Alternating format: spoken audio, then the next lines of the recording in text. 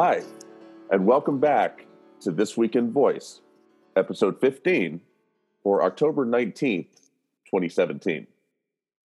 My name is Bradley Metrock. I'm CEO of a company called Score Publishing based here in Nashville, Tennessee. Our sponsor for This Week in Voice is Voice XP, blazing the trail in voice technology. Voice XP is taking the lead in developing Alexa skills for some of the best brands in the world. With Voice XP, all you have to do is say it to revolutionize your marketing strategy. As I say every episode, if you have not checked them out, you are doing yourself a disservice. Head on over to www.voicexp.com. Pause the podcast, go on over there. You'll be glad that you did. Very pleased to have Brett Kinsella as our guest today. Thrilled about this. Brett, say hello. Hello, everybody out there in Voice First Land. Brett, thank you very much for making the time. Brett is the editor and publisher of VoiceBot.ai, which is a fantastic news and commentary site for all things voice web. Do I have that right? Yeah, I think that's right. We say giving voice to a revolution. There you go. Perfect. And give us a little bit of background, Brett, on how you decided to create the site and how you manage the day-to-day curation and creation of the articles that are on there. Oh, that's great. Well, probably the best way to think about it is a passion project. About a year and a half ago, I was asked by a client. I have a marketing agency that I've run for a number of years, work with early stage venture-backed startups. And one of my clients asked me to do some research into the space. And I was frustrated when I started doing the research because I found that the information was very thin. There was a few things about devices, like the CNETs and Gadgets would do, and their reporting was fine as far as it went, but it really didn't explain the industry very much. And ultimately, I did my research. I found the information I needed, and at the end of that, I said, "Oh, geez, I've seen this before." Because I was working in the internet and the rise of the web in the mid-1990s, and I saw so many hallmarks that were complete parallels between what was going on here and what was going on then. I said, well, this is really important. About the same time, I was asked to write an article for Huffington Post and Advertising Week, and I put it out there, and I really got a tremendous amount of response. People asked me where I got the information and what to do next. And so because I'm in marketing, I decided I would just put up a website to share all of the links and sources that I had. And I thought maybe I would blog once or twice a week on it. And, things kind of blew up from there because that was September of last year, September 15th. The first week I put it up, I want to say the Echo Dot was released. 2 weeks later, the announcement around Google Home. Maybe the week after, the Viv acquisition by Samsung, which we're going to talk about today. So all those things started happening, and then it turned into something that I thought I would just put a little bit of information up once or twice a week into publishing 60 times a month and all these other things.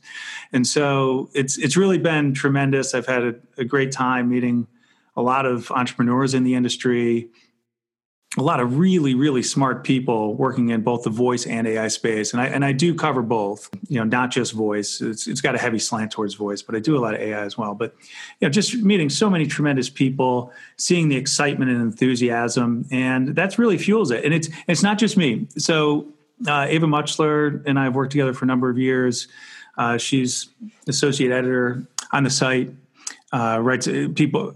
A lot of the articles people have written or read have been written by Ava. She's probably done 45, 50, at least 50%, I would say, of the articles on the site.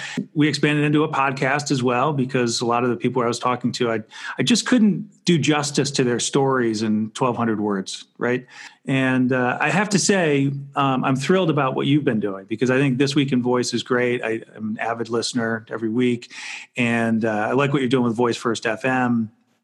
Really has been a great resource to the industry. So I really like the way this industry is growing up, and really been excited about what's happened. I appreciate that. Yeah, thank you for sharing that, and I appreciate that. I view VoiceBot.ai as essential reading. So much so unique that it really doesn't matter if you don't go to the site, because you're just going to see people linking to articles from it, and you'll find your way Right. there anyway. And I think, as I was saying before the show, it's a very healthy sign of the ecosystem, that something like what you're doing exists, but the quality that you are putting into it shows. And so there's a lot of people who appreciate what you're doing. And from the standpoint of Voice First FM, I think it's two complementary resources. You guys are outsourcing so much information, and you're presenting such quality news and insight and analysis. And Voice First FM, really is just a mirror held up, to reflect back at the sector. We allow people to tell their stories. So I think it's great. I think Voice First FM and VoiceSpot.ai are very complementary, and look forward to continuing to work with you, Brett. I'm happy with what you're doing and appreciate you setting the time aside today. Agreed. And I'm thrilled to be here. So with that, let's get to the news. So our first story this week, and by the way, as you look at the news stories of the week, 6 of the 7 are VoiceSpot.ai stories.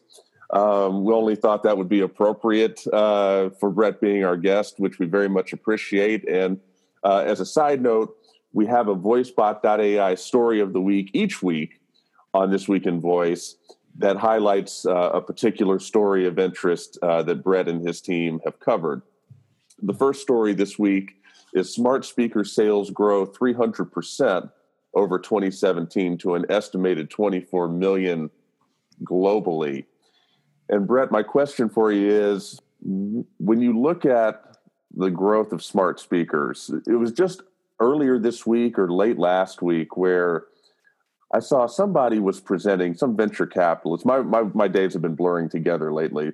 I don't remember the person's name, nor do I remember where he was speaking, but a venture capitalist or somebody savvy in the field was making the statement that he thought smart speakers were going to grow very rapidly over the next 2 years and then basically completely die off as they are equally rapidly integrated into existing appliances and other existing contexts. As you look at this story of smart speaker sales growing, what is your takeaway? Do you think something like that's going to happen, or do you think we're just going to see more and more growth longer term beyond the next couple of years? Well, the only thing I know about forecasts, first and foremost, is that they're always wrong.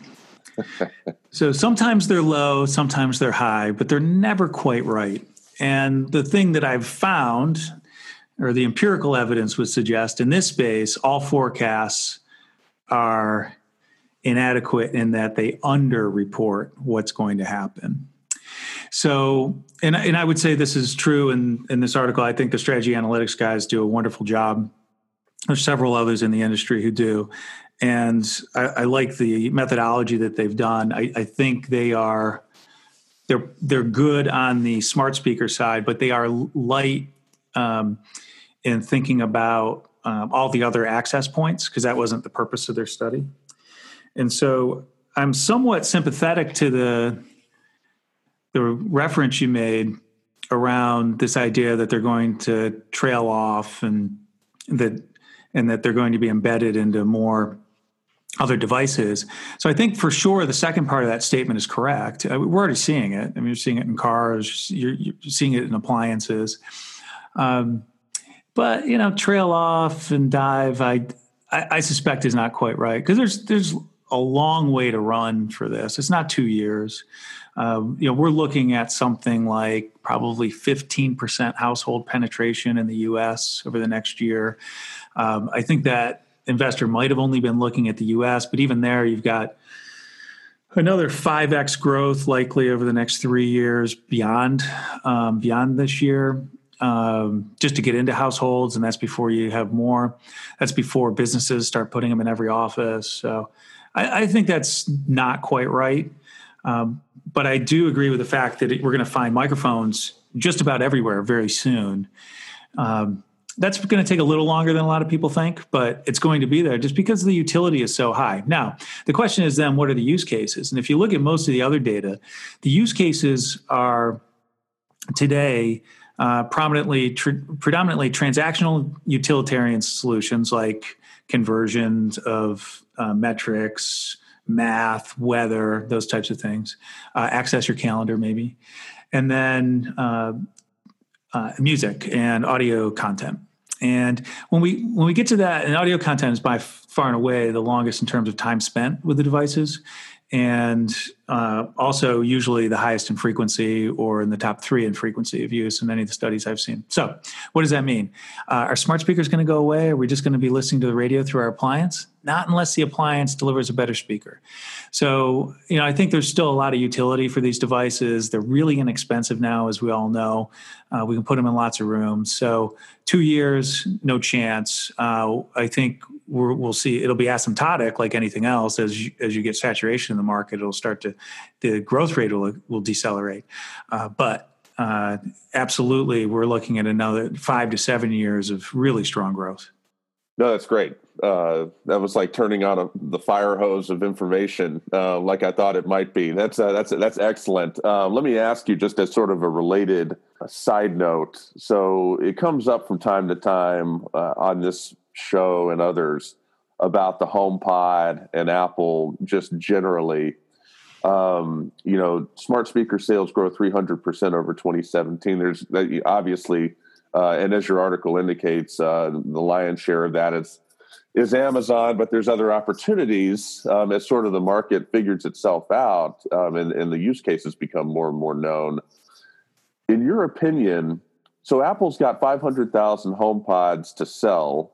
That was pretty widely reported, as well as I think on your site too. Tell me what you think about Apple's ability to compete in the smart speaker space with the HomePod and beyond in the context of the whole ocean is rising. Yeah, it's a great question.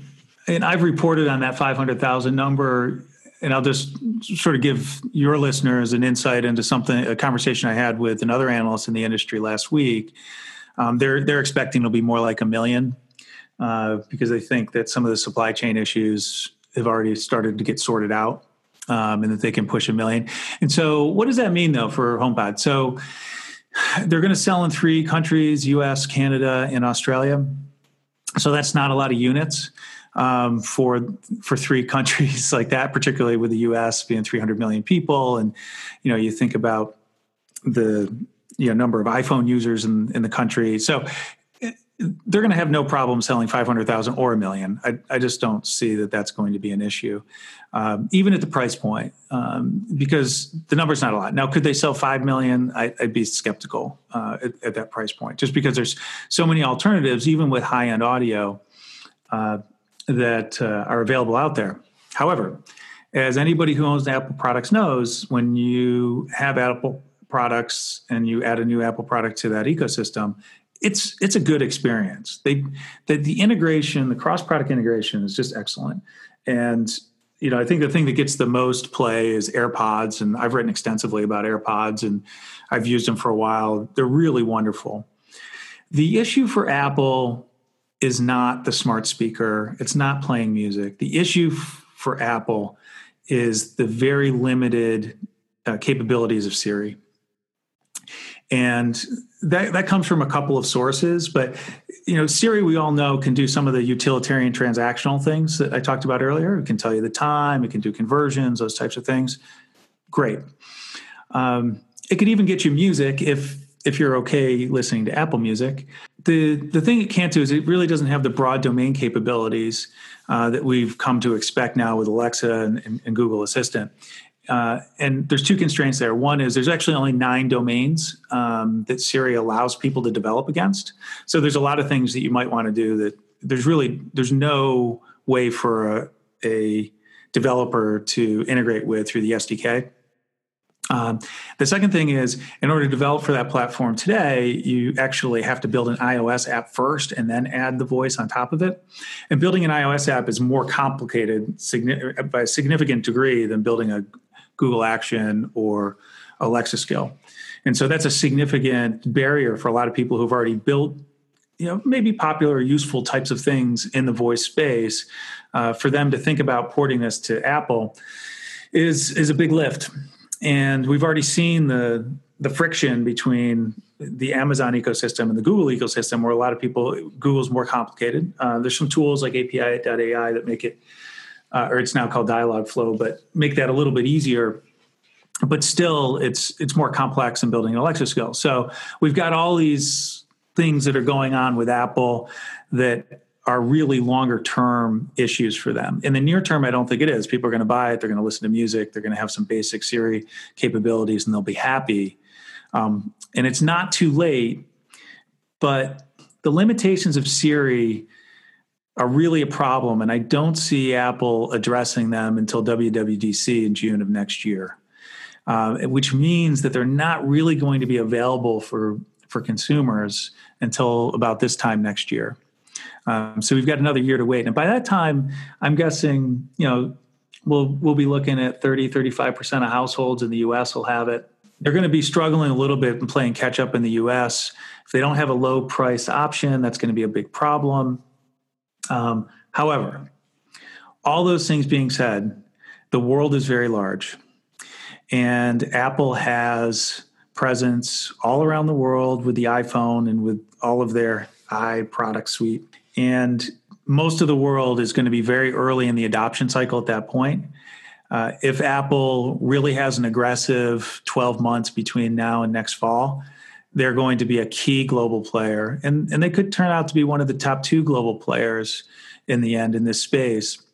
And they've got a lot of assets, not just the iPhone distribution and the broad product portfolio, but they also have language models. Because Siri recognizes lots of languages. People don't know that. I think it's over 30 now. And at the very least, what they've got is they've got the ASR aspect of it, the automated speech recognition, so they can understand and they can do the speech to text, or they can do the speech to text. What they don't really have is the NLU, and they don't have the NLU necessarily tuned to all those localities or those languages. So that would be a place that I would see them investing heavily. That's where Google is sort of in a race to get there, I think, before Apple, because there's a lot of players out there. But we should give a shout out to Adam Marchik at Voice Lab. So I know you've interviewed and been on the show before, because in January he came out with this estimate of 24.5 million units to be sold this year.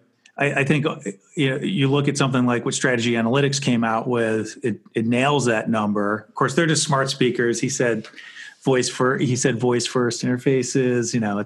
We might be cutting hairs here on what people's models were. But the fact is, a lot of people said, oh, no, that seems kind of crazy. It was widely reported at the time because people liked it. They thought it was a sensational headline, but I think there was a lot of skepticism. And frankly, at the end of this year, I think we're going to find that Adam was a little too conservative. But he was the first one out there to said, hey, like everybody out here who's thinking that this might only be a 10 or 12 million unit year, you're way off. Yeah, and I saw that mentioned in your article. That is great to give him a shout out, and to be that close in January to what people are projecting in October for the end of the year. You did something right. Yeah, he did. Yeah, which is great. The second story is Amazon is rolling into Kohl's. So Amazon Echo, the connected home experience, is now available in 10 Kohl's stores. And the VoiceBot.ai story on this lists the addresses, lists the locations of the stores, which I thought was really interesting and a nice addition. And then it's rolling out to 72 more Kohl's over apparently the near future. So, Brett, my wife loves Kohl's. Loves Kohl's. And she also loves Amazon. And it was a couple, at some point on the show, someone made the connection between, I think it was Brian Romley, who made the connection between Amazon and Kohl's and how there's a pretty healthy intersection on the Venn diagram of both of their customers. So this makes perfect sense. Do you think that this is leading to an inevitable acquisition of Kohl's by Amazon? And what else should we take away from this story? Well, the answer is no. I don't think it's an inevitable acquisition, but I think that's clearly on the table. And I'll say just about the Venn diagram, I'd say that Amazon's user base is so broad now that their user base overlaps with every other retailer's user base. True. Good point. So I do think it's kind of interesting here. So Amazon's apparel business has been growing very fast. I mean, that's what Kohl's primarily is known for, is the apparel. And Ava Muchler, who I work with, has written about this a few times in VoiceBot, and she used to work in the fashion industry, so she has some particular insight there.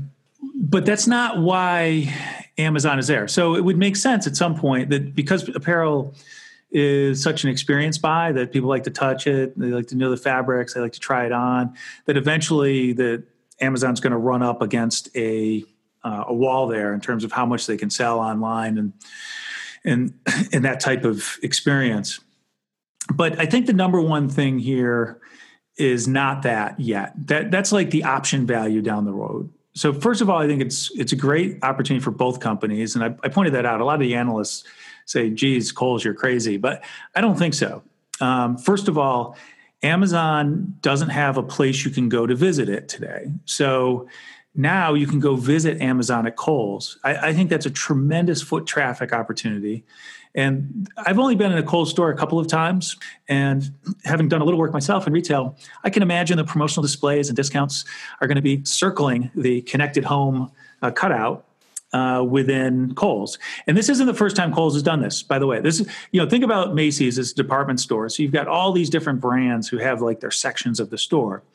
And I think it was last year, Kohl's started with Under Armour, and there's one other brand maybe that they've done this with, and they've had some good success with that. So they basically give that brand a part of their store. And in this case, home electronics buyers wouldn't naturally walk into Kohl's, but we all wear clothes. So we go in and we want to look at the Echo Show because we've never seen it before. And wow, there's new sweaters that I could buy for Christmas, right? And what I think is brilliant about this too is there's two reasons for people to go to these stores now for Amazon.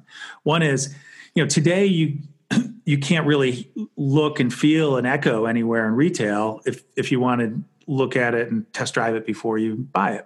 Now there's a place you can go, and 72 stores is not a lot. That's not a lot of coverage in the U.S. Talk about Walmart with over 4,000 stores. That's much different.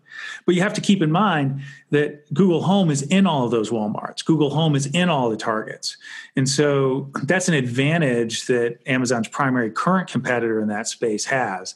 And so this at least gives them this opportunity to have some parity in that space. You talk about this whole idea of showrooming, that people go to Best Buy and then they buy on Amazon and those types of things. Well, now they can actually go and test drive some of these products that don't exist, in many other retail locations. There's a few places you can get it, but it tends to be fairly limited. So I think that's a tremendous opportunity. The second way people are coming is if you buy something and you want to return it, you can just print out the label and go to the post office and send it back to Amazon, or you can just go to Kohl's, give them your stuff, they'll package it up and return it for you. And while you're there, maybe you buy an Amazon product in that showroom, or maybe you'll look across the aisle and you'll see a new sweater, right, that you want to buy for the holidays for one of your relatives. So I think this is a really tremendous thing. And I'll just close on this one point. Amazon is really big in online commerce, but online commerce is about 1/12 of total shopping in the U.S. And so in order for them to continue to grow and to grow at a rate faster than online commerce, which has been decelerating a little bit in terms of its percent of total shopping, they need to find a bigger market. And one of the ways to find a bigger market is all of a sudden they're available in physical retail. And so what they've done with Kohl's is it starts to introduce them to that larger retail market, that physical shopping experience, which is 12 times larger than the online shopping experience market that they operate in today. Yeah, no, that's great information. So I owned a retail business from 2008 to 2013 when I sold it, and it's fascinating to me to see Amazon. Most people don't realize, although I'm sure that you do, that there's it's just a totally different dynamic in a physical store. There's impulse buying, specifically impulse buying is the thing on my mind. There's impulse buying that takes place within the walls of a physical location that you can never replicate, at least with the current online tools like the web, the Amazon shopping experience, as good as it is, and how it facilitates discoverability and everything. There's some magic that takes place in a physical location, and Amazon clearly understands that. And like I said, my wife loves Kohl's. She talks about Kohl's Cash. Right. I know what Kohl's. I would normally never know what Kohl's Cash is, but thanks to her, I do. And I mean, she's extremely loyal to that company. And for what reasons, I don't fully understand. But it's good pricing. It's the product she's looking for. It's the loyalty programs and all that. So. I'll say one other thing too that I think Amazon has the potential to tap into. Online shopping is a personal and individual experience. Physical retail shopping is often a social experience. Sure. And so, sometimes it's family members, sometimes it's friends, relatives, whatever, but it's people go together to shop very often. And so, that in itself expands a whole new world of opportunities for Amazon to introduce people to a new type of shopping experience. I did not have any idea, and maybe you mentioned it in the article and I missed it. That's entirely possible. But the idea that you can take returns to Kohl's and they'll box them up and handle that, that's what you said, right? Yeah, that's true. And in fact, most of the reporting on this focused on that angle, and I think it's an important angle. The VoiceBot.ai audience is more interested that you can go buy the devices there. Sure. Yeah, I did mention that, and I think that's just one of the key things. There's two reasons to go there to see Amazon now, and that's just a foot traffic magnet potentially for Kohl's. I'm fully expecting Kohl's to have a good Q4 that's in part driven by this. If I could walk into Kohl's and do an Amazon return with somebody facilitating that, I may walk into Kohl's. Absolutely. So that is a huge aspect of that. I appreciate you mentioning that. So Amazon, they're doing good work, and it's cool that they are identifying partners that for as global and as much as of a juggernaut as they are, they're finding partners that can add immense value to what they're doing. So that's great. Moving on to story number 3. Samsung's Bixby claims in an executive's presentation that was made recently that they have over 10 million users worldwide, which is a lot of users. It's not as many as, perhaps use Siri or perhaps use Alexa, but it's still quite a bit. And Brett, I want to ask you, so it's sort of a theme of several of these. It's been mentioned on this show, This Week in Voice, a bunch, and it's sort of a thought that's out there that there's still a lot of development. This market is so new, as you mentioned earlier, and it's still immature, and there's a lot of growing to do. And as that happens, the leaders can change in a hurry. So my question for you is, Bixby's got 10 million users today. Worldwide. How do you see Samsung fitting in globally over the short term? Where do you think their low-hanging fruit is in the global marketplace? And do you see them being able to compete effectively in the United States? I think Samsung and Bixby are an interesting story. It's hard to say right now what their prospects are going to be, but let's break it down a little bit. So first of all, the 10 million you said, that's enough of a user base for them to have a foothold to grow from. And that's for a couple of reasons. One, we're forming habits and consumers are starting to have experiences with the voice assistants. And so the familiarity will be there for at least a certain segment of the population. The second thing is the training data that they'll get from that, they'll have enough users on it that they'll start getting data so that the Bixby AI will continue to improve. And then ultimately, the biggest asset that the company has is it's always the number 1 or 2 global smartphone manufacturer. So they can they can put Bixby in front of a lot of people. And then it's just a matter of making sure that the utility is better than the Google Assistant, which is also on those same devices. And here's where it might come down to technology in those instances. Bixby 2.0 is the first that we will see of Viv, which was the acquisition last September, which we mentioned earlier in the show. And that was founded by the people who were actually among the original team that founded Siri, that was sold to Apple. And then a few years ago, they left and started their own voice startup and created Viv, is like an Alexa or, in fact, the parallel is probably better as SoundHound's Hound for a couple of reasons. But here's some people who've been in voice for a long time. Siri came out, was announced in 2010. I think it was first available in 2011. They know what they're doing. One of the things that they talk about are compound requests and multi-service requests. They don't use those terms, but that would be a way that most of the people in this industry would think about it. A compound request is to say something like, open this, tell me this, and do that, right? So there's three things that you're asking for, and two after you engage the voice assistant. If you look at what we do with Alexa and Google Assistant, they're not compound requests. They tend to be single shot requests.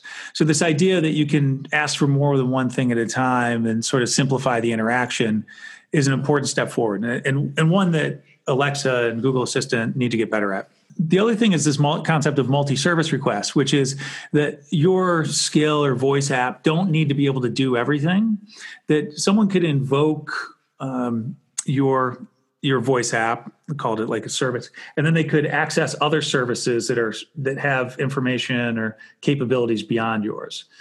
So for example, you could open it, ask to look up your cell phone bill, and also pay it using Venmo or Square or something like that, right? So what you're doing is you're doing a lookup and you're doing a pay all in one command. Those are the types of things where we're going to see over time, and you probably see it first in travel and some of these other areas where you've got these deep domain expertise, and no one voice app is going to be able to answer all the questions. But if they have the capability, they could reach out to other services that have already captured that domain experience, and so then they could have this interlocking sense of voice apps. And in like the iOS and Android world, that's only been available from app to app connectivity for just a couple of years now. And, it opened things up quite a bit, but it's still highly restrictive. This seems like a much more fluid way for us as consumers to have essentially a boundaryless voice app ecosystem where we go to the places where we want things to be executed, but they don't have to do everything themselves. They can use other services. I think that's really important from a technology standpoint.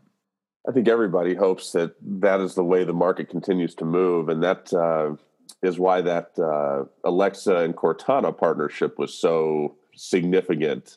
Because if Amazon and Microsoft can find a way to play nicely together, then there's no reason why any other two players can't.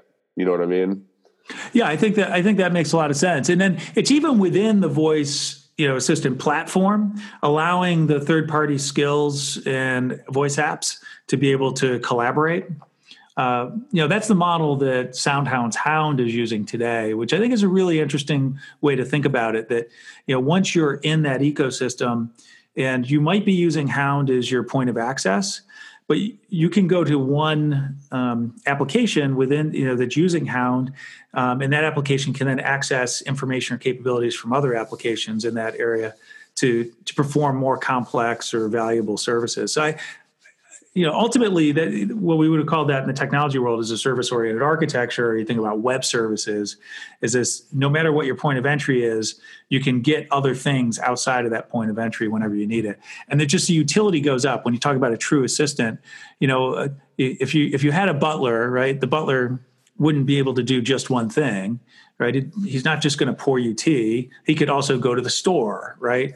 Or he could call a car, or he could, get somebody to come by to fix the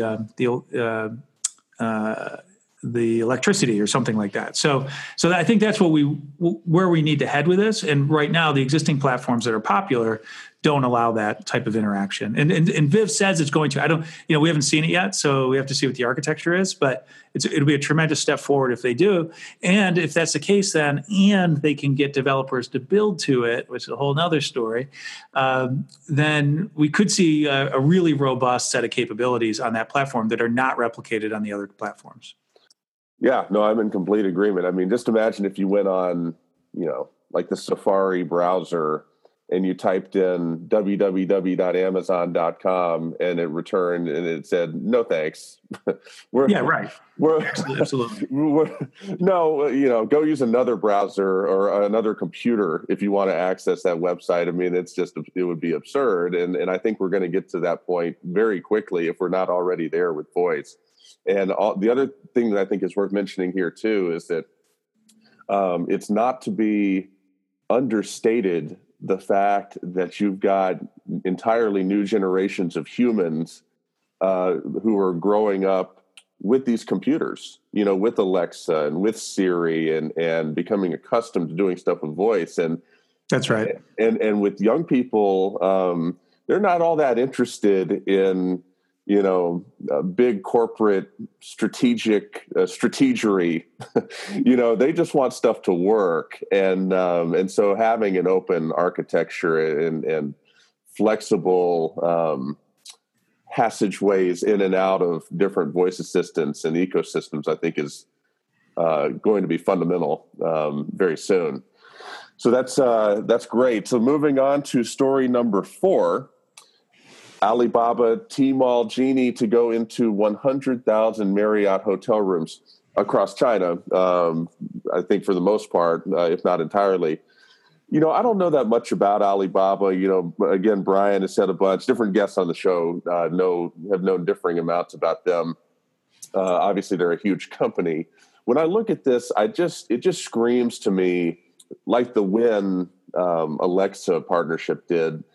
There's no place that voice is not going to go. Every business is going to have a voice application. And if you need one, call Voice XP, shameless plug.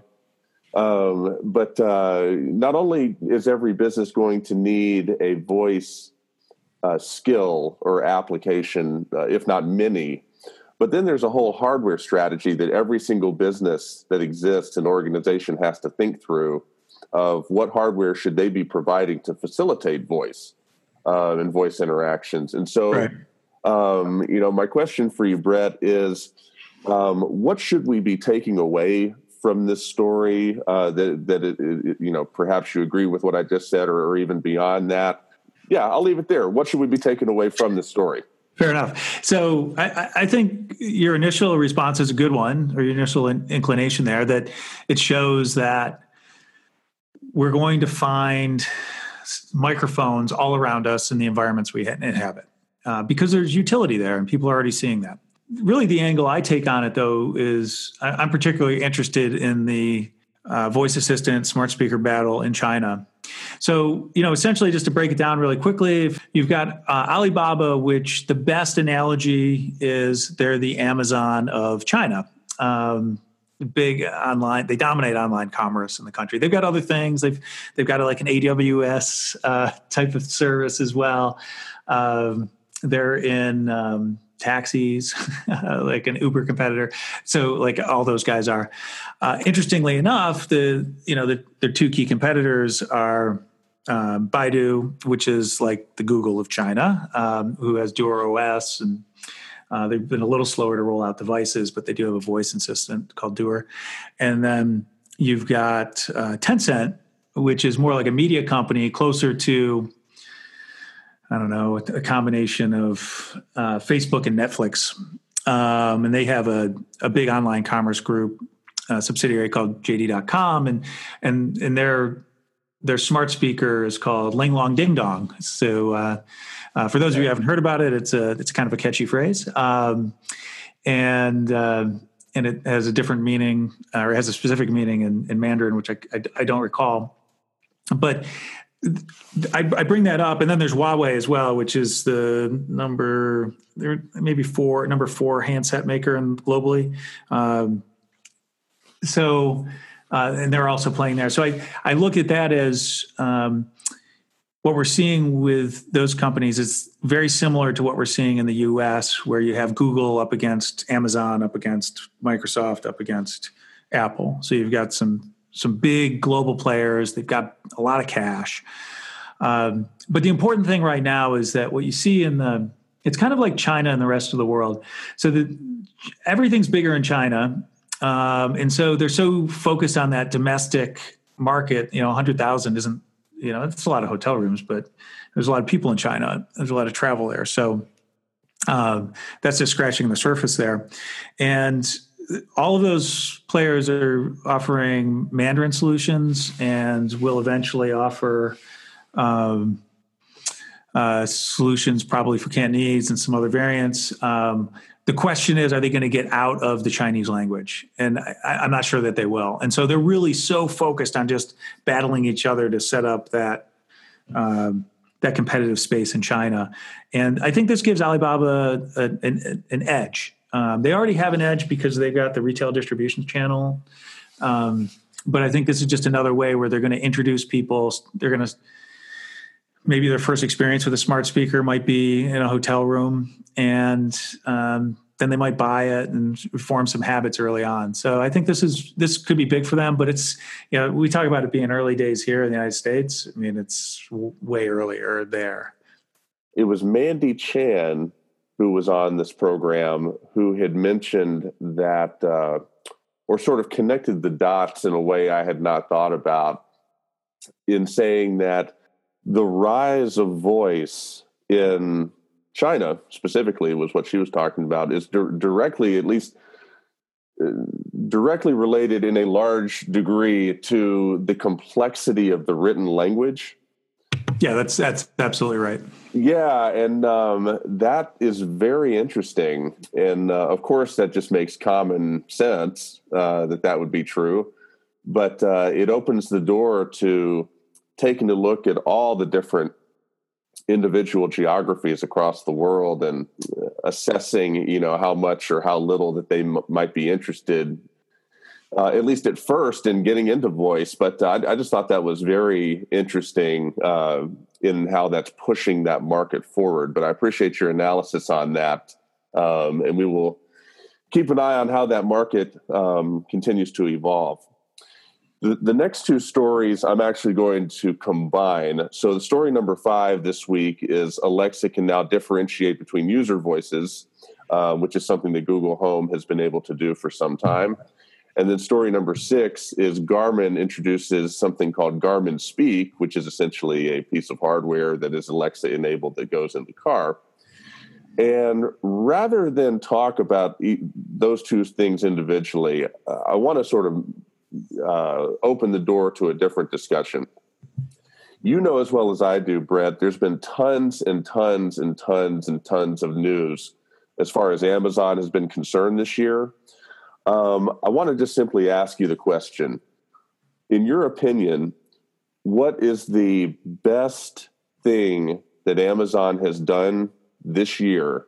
And what is the lowest hanging fruit, the thing that you wish that they would do immediately?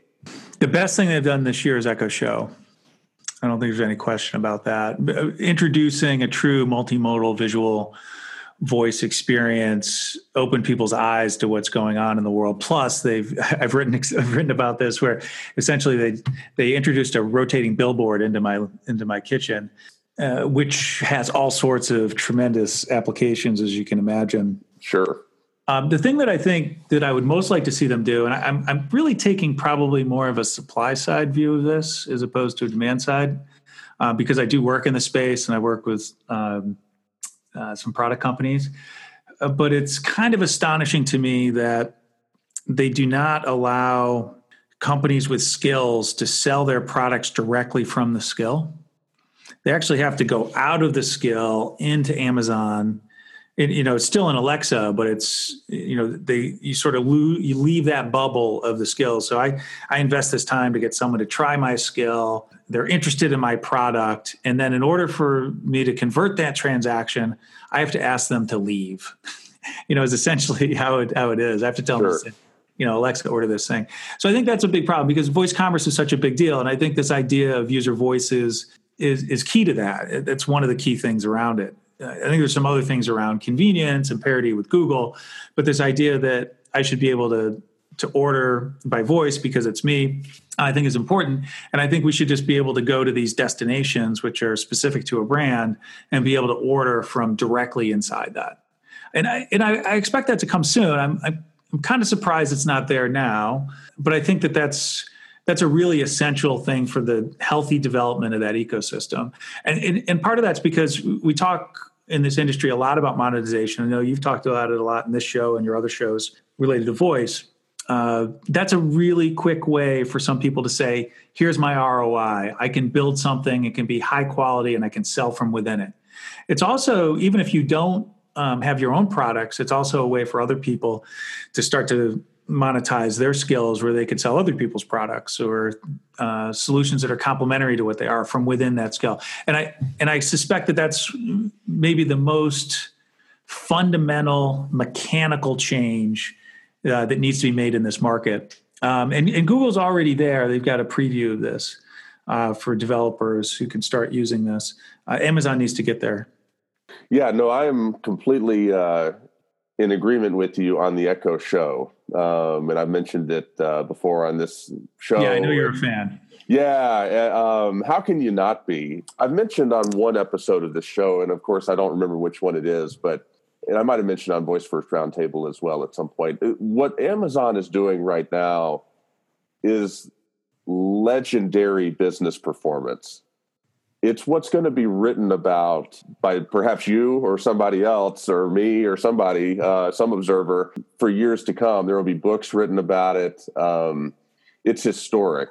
The event they had recently where they announced 7 or 8 different products, one of which was like the Echo buttons, which are phenomenal. I really like that they're doing that. It's like they're so in command of this market and leading the marketplace that it's like an incredible musician. It's like Jimi Hendrix or Prince. Like they know the guitar so well that you're about to see them do some stuff that other people could only like dream of. You know what I mean? Like it's operatic. I think part of it though is they worked for more than 2 years, but you think about the 2-year head start, it's probably really like a 4-year head start on most of their competitors. And so a lot of the sorting through a lot of the messy details already happened. And so now they're just sort of in this execution, and they know that there's certain things they want to try. Even if they fail, it doesn't matter because it's all part of this grand strategy. Whereas I think what we're seeing with Google and maybe to a lesser extent Microsoft, and I guess we will be seeing with Apple, but it's hard to see anything because they're sort of opaque, is we're seeing the messiness of them working through these processes that Amazon was doing before when no one was paying attention. Sure. So there's 2 types. I mean, most people are very unaware of all the different things that Amazon's doing because how could you possibly be? I mean, there's things for as much attention as you and I pay to the marketplace that, catch us by surprise or that we don't know. But for the layperson, it's just like they only encounter things as they use them. The breakneck speed that Amazon has had in the marketplace is too much for them to keep up with. It's fun to watch what Amazon's doing. And Amazon, yes, their employees definitely seem to have license to fail as they pursue different things that they think are a good idea. But it's also very, very helpful that Amazon is such a trusted brand. And I'm talking, in the U.S., obviously. Right. But Amazon has gotten away with things that other companies would not get away with because they are who they are, and they're so good at customer service and their pricing. Their dynamic pricing models on the retail side favor the customer. It's very interesting, the interplay between the parts of the business. So the other thing to put a button on this is, I think the monetization needs to come, as I've talked about before. And so just to flesh this out, I want to get you on the record. So are you in favor of Amazon having an app store style monetization scheme for the Alexa skill marketplace, or no? Oh, I'm kind of indifferent in terms of whether it's exactly the App Store model, but I'm certainly not opposed to that. I think being able to sell, and you think of the App Store model as they have all these tools that they provide, and then they take a cut of whatever you do. I would say that having tools for people to use, or the capabilities for people to use, yes, I'm part of that. The monetization model that was used in the App Store, I think, is not quite right for this. And would most people, if they don't know this, just so they do know, it's a 30% cut that Apple or Google get every time people conduct transactions through those.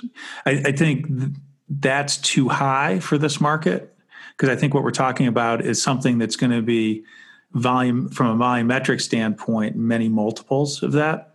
So I think there's still a lot of ways for people to make money without charging that. And Amazon's model historically has been to undercut price, as they enter new markets, and introducing an app store model with a very low cost of transaction support on the platform, or no cost, would sound like something that would be right in character for them, and really put Apple in particular in a bind in terms of how they address it.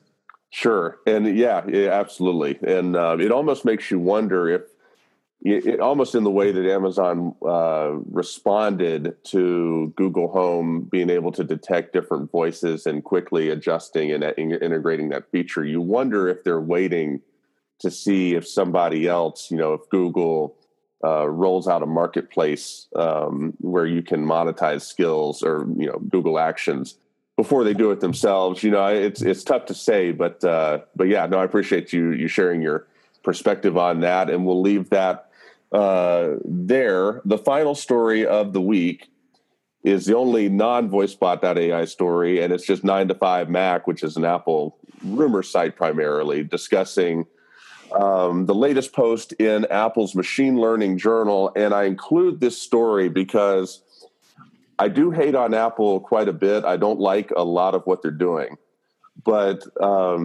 this is not one of those things. I love the fact that they are being more transparent with what they're doing behind the scenes with Siri and their machine learning processes that sort of sit underneath that. And my question for you, Brett, is do you share that view? And what did you take away from not just this post necessarily, but the fact that Apple has a machine learning journal in the first place? Well, I think the latter point is the more important one, that they're starting to share, because a lot of the best minds and most experienced people in this space come from that world where it's an academic world where they publish. And they were not going to Apple because they couldn't get the recognition with their peers. They couldn't collaborate with their peers. They couldn't build necessarily off of mutual work that people in the industry were doing. And so I think that was really the key motivator for Apple, so that it would help them from a hiring standpoint, and help with the way that the smartest people in the AI space want to work. So I think that's really the more important thing. And the work with Siri is great. I think anybody who hasn't done the study on this in terms of wake words, should look at it. It's really fascinating how you do it, and how Amazon does it in a 2-step model, local and then cloud. Siri does a nice job with it. There's some open source things like Snowboy, which you can set any wake word to, although you have sort of a reliability trade-off. One thing I actually might suggest is, you've interviewed John Kelvey before with Bespoken. John and I talked about this very topic in, I want to say it was episode 6 when I interviewed him for the VoiceBot podcast.